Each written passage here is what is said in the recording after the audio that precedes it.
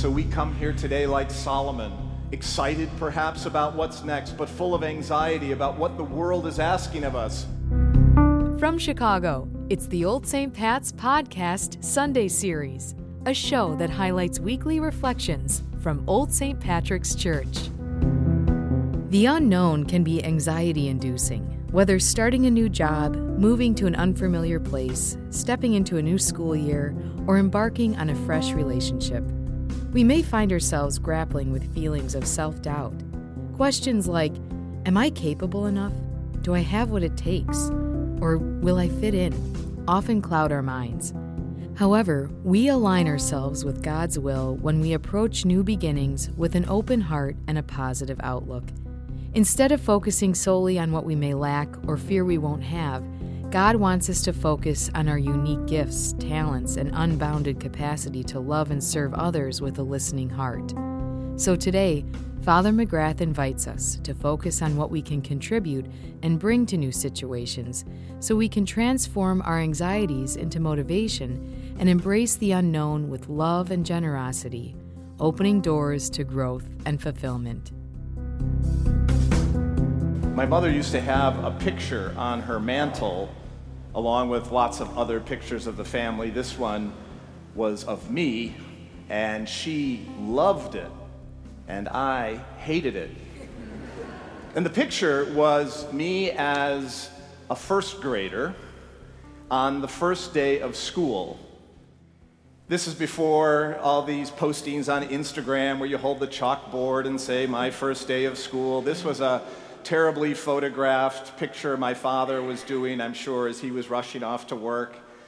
I was in my little Catholic school uniform with my little bus driver cross tie on, and I'm standing in front of our house as the picture is taken on first day of school, and I'm positioned something like this,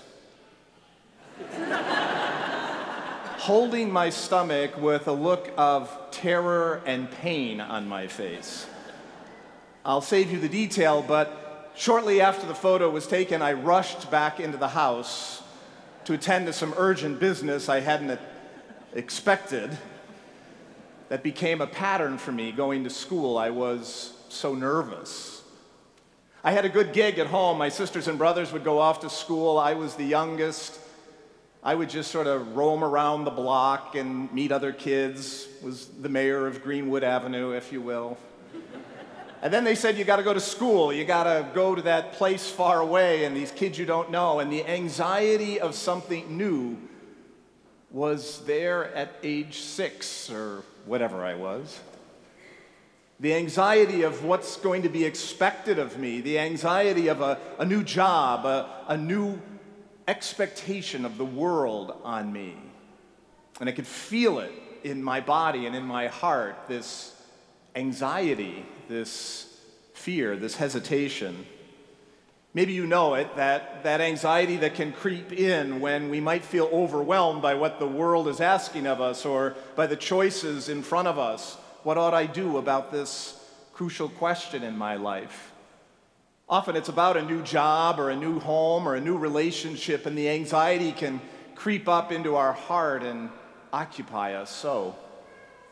I remember a good friend of mine who was years ahead of me in the seminary was ordained and now was celebrating his first Mass. And he had asked me to be the master of ceremonies, and guys, when they're celebrating their first Mass, often ask for someone to do that just to help keep them on track since it's the first time. Well, my friend, who was an otherwise brilliant and well-adjusted human being, was not that in the sacristy as we were preparing to go out to celebrate Mass.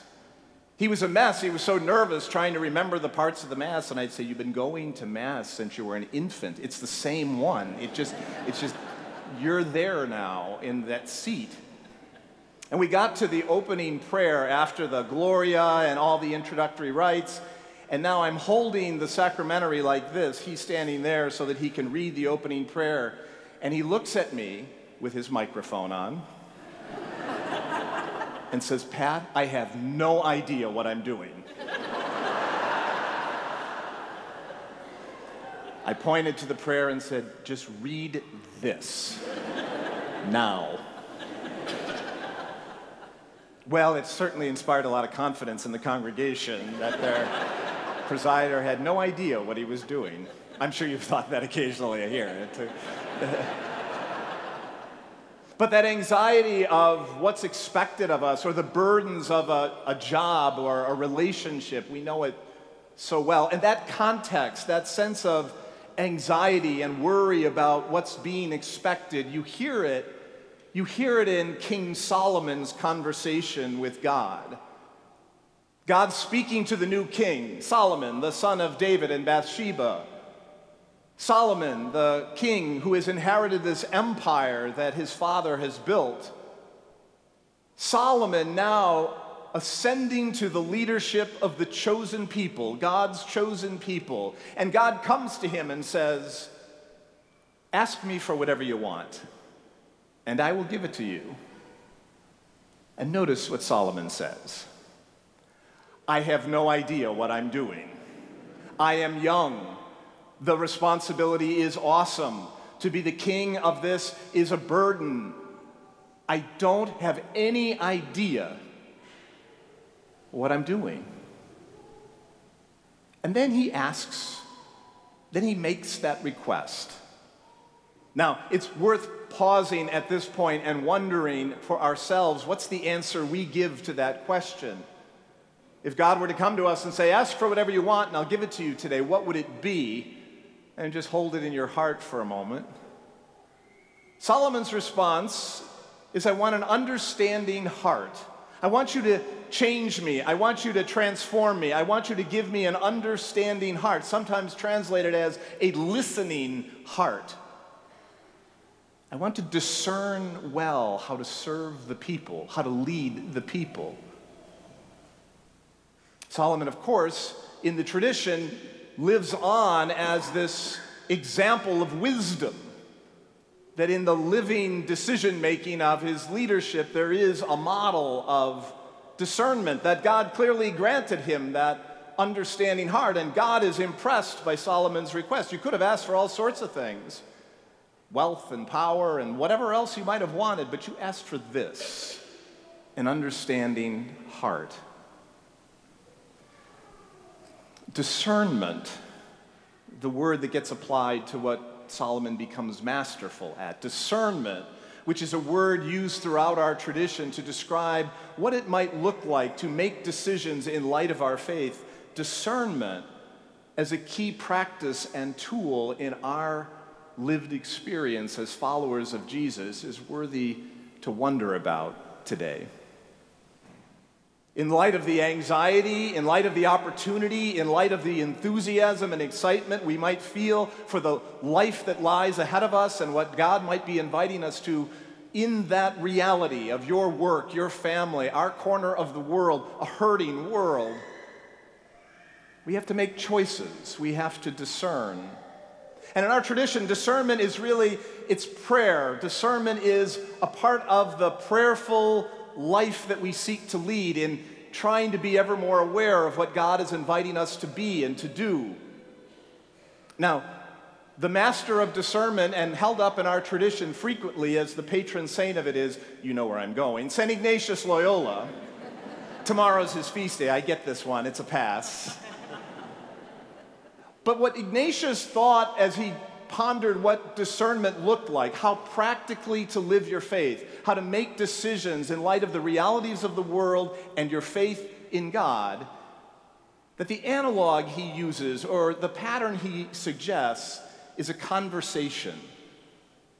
That discernment, the life of faith, is part of an ongoing conversation, the conversation that has been yours with God in the course of your lifetime. Remember, we're told in our tradition, in the scriptures, that God speaks the word and things are created, that God speaks the word and the word becomes flesh, and Jesus, there incarnate, shows us precisely what God is like.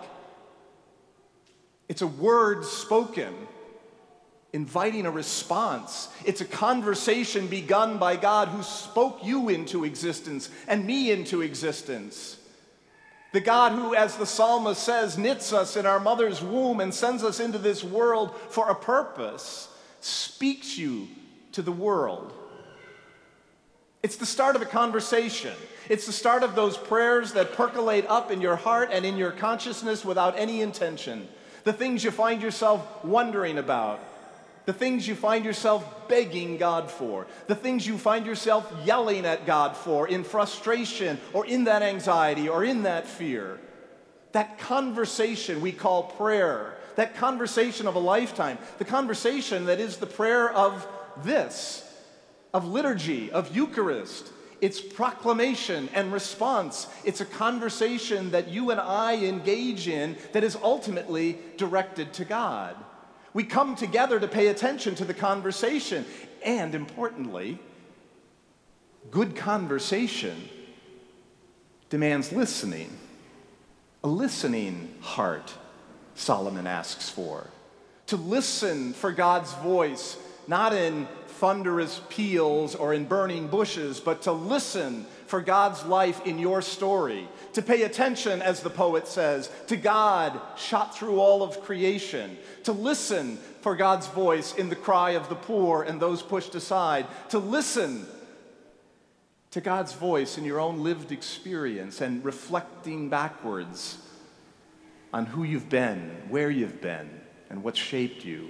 To listen in the course of the conversation with God, to pause, to reflect, to wonder, to daydream, to imagine with God, in conversation with God. And yes, you and I, along with some of the greatest saints and mystics, will say, but boy, God sure is quiet a lot of the time. We'll say there's periods of time in our life where our prayer seems to be a one-sided conversation, and so it is. But the invitation is to enter into the silence as well. Like when sitting with a friend in a tough time where words aren't required, to simply be present to each other. When Pope John the 23rd called the Second Vatican Council, when he spoke to the world, he said, we have to read the signs of the times. He wanted us to discern what God might be calling us in the signs of the time. What is God calling us to be and to do? It's a conversation, John the 23rd might have said. God has spoken into the world and God continues to speak. In the grandeur of God's creation, in the beauty of all of humanity, and in the voices of those most forgotten. To read the signs of the times, to discern what God is calling us to. And now, in this synod movement that takes off in Rome in the next couple of months, Francis has said, the invitation of this synod is for us to become a listening church. Too often, he has said, and we might agree, that the church has spoken a lot but hasn't listened too much. So Francis calls us to a new way of being church, which pauses the conversation for some time of listening and attention. And we listen to the world. And we recognize the brokenness and the grace of it all. We recognize a hurting earth that is struggling because of what we've done to it, and a call to be different in how we take those resources and share them more broadly, more carefully. We hear the cry of the poor. We hear the invitation to help our friends and neighbors, whether it's jobs in North Lawndale or it's listening to a friend in need. Because the one who is the word that has been spoken to the world has shown us the way. Because the pathway, the partner for the conversation that is your life, is this Jesus, the Word made flesh. And so we come here today like Solomon, excited perhaps about what's next, but full of anxiety about what the world is asking of us, or angry or questioning, or lost, or joyful, determined. However we made our way to church this morning, hear that prayer of Solomon, that conversation with God, and may his words be ours. Dear Lord, give us a listening heart. Give us hearts that discern, that recognize, that celebrate you, and respond in love, in joy and generosity. Time now for announcements and events. On August 6th, Encounter will be holding their next small group session after the 5 p.m. Mass in the Rectory. For more details, contact Brenda at brendac@oldstpats.org. The Northside Book Club, formerly Encounter Book Club, will be meeting on August 28th at 6:30 p.m. at 4736 North Lincoln Avenue. The group will be reading The Martian by Andy Weir. We hope you'll join in on reading this book and for the conversation on the 28th. The Partners Religious Education K through 8th grade registration closes on August 15th. Be sure to get your submission in before the deadline. For all the details, please see page 9 of the most recent Crossroads publication or email Kate Brandt at family.ministry@oldstpats.org. Save the date for the 36th Emerald Ball, a fundraiser celebrating friendships, family, and faith on Friday, October 27th at the Hilton Chicago. This year, we're thrilled to be honoring Father Tom Hurley and Katie Nee Hobbs and Mike Hobbs.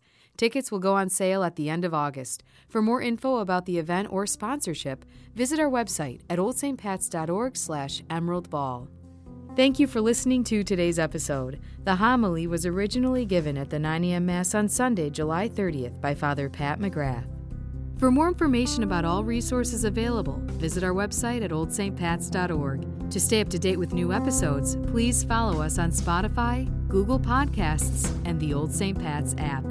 Find us on Twitter at Old St. Pat's and on Instagram at Old St. Pat's Chicago. You've been listening to the Old St. Pat's Podcast.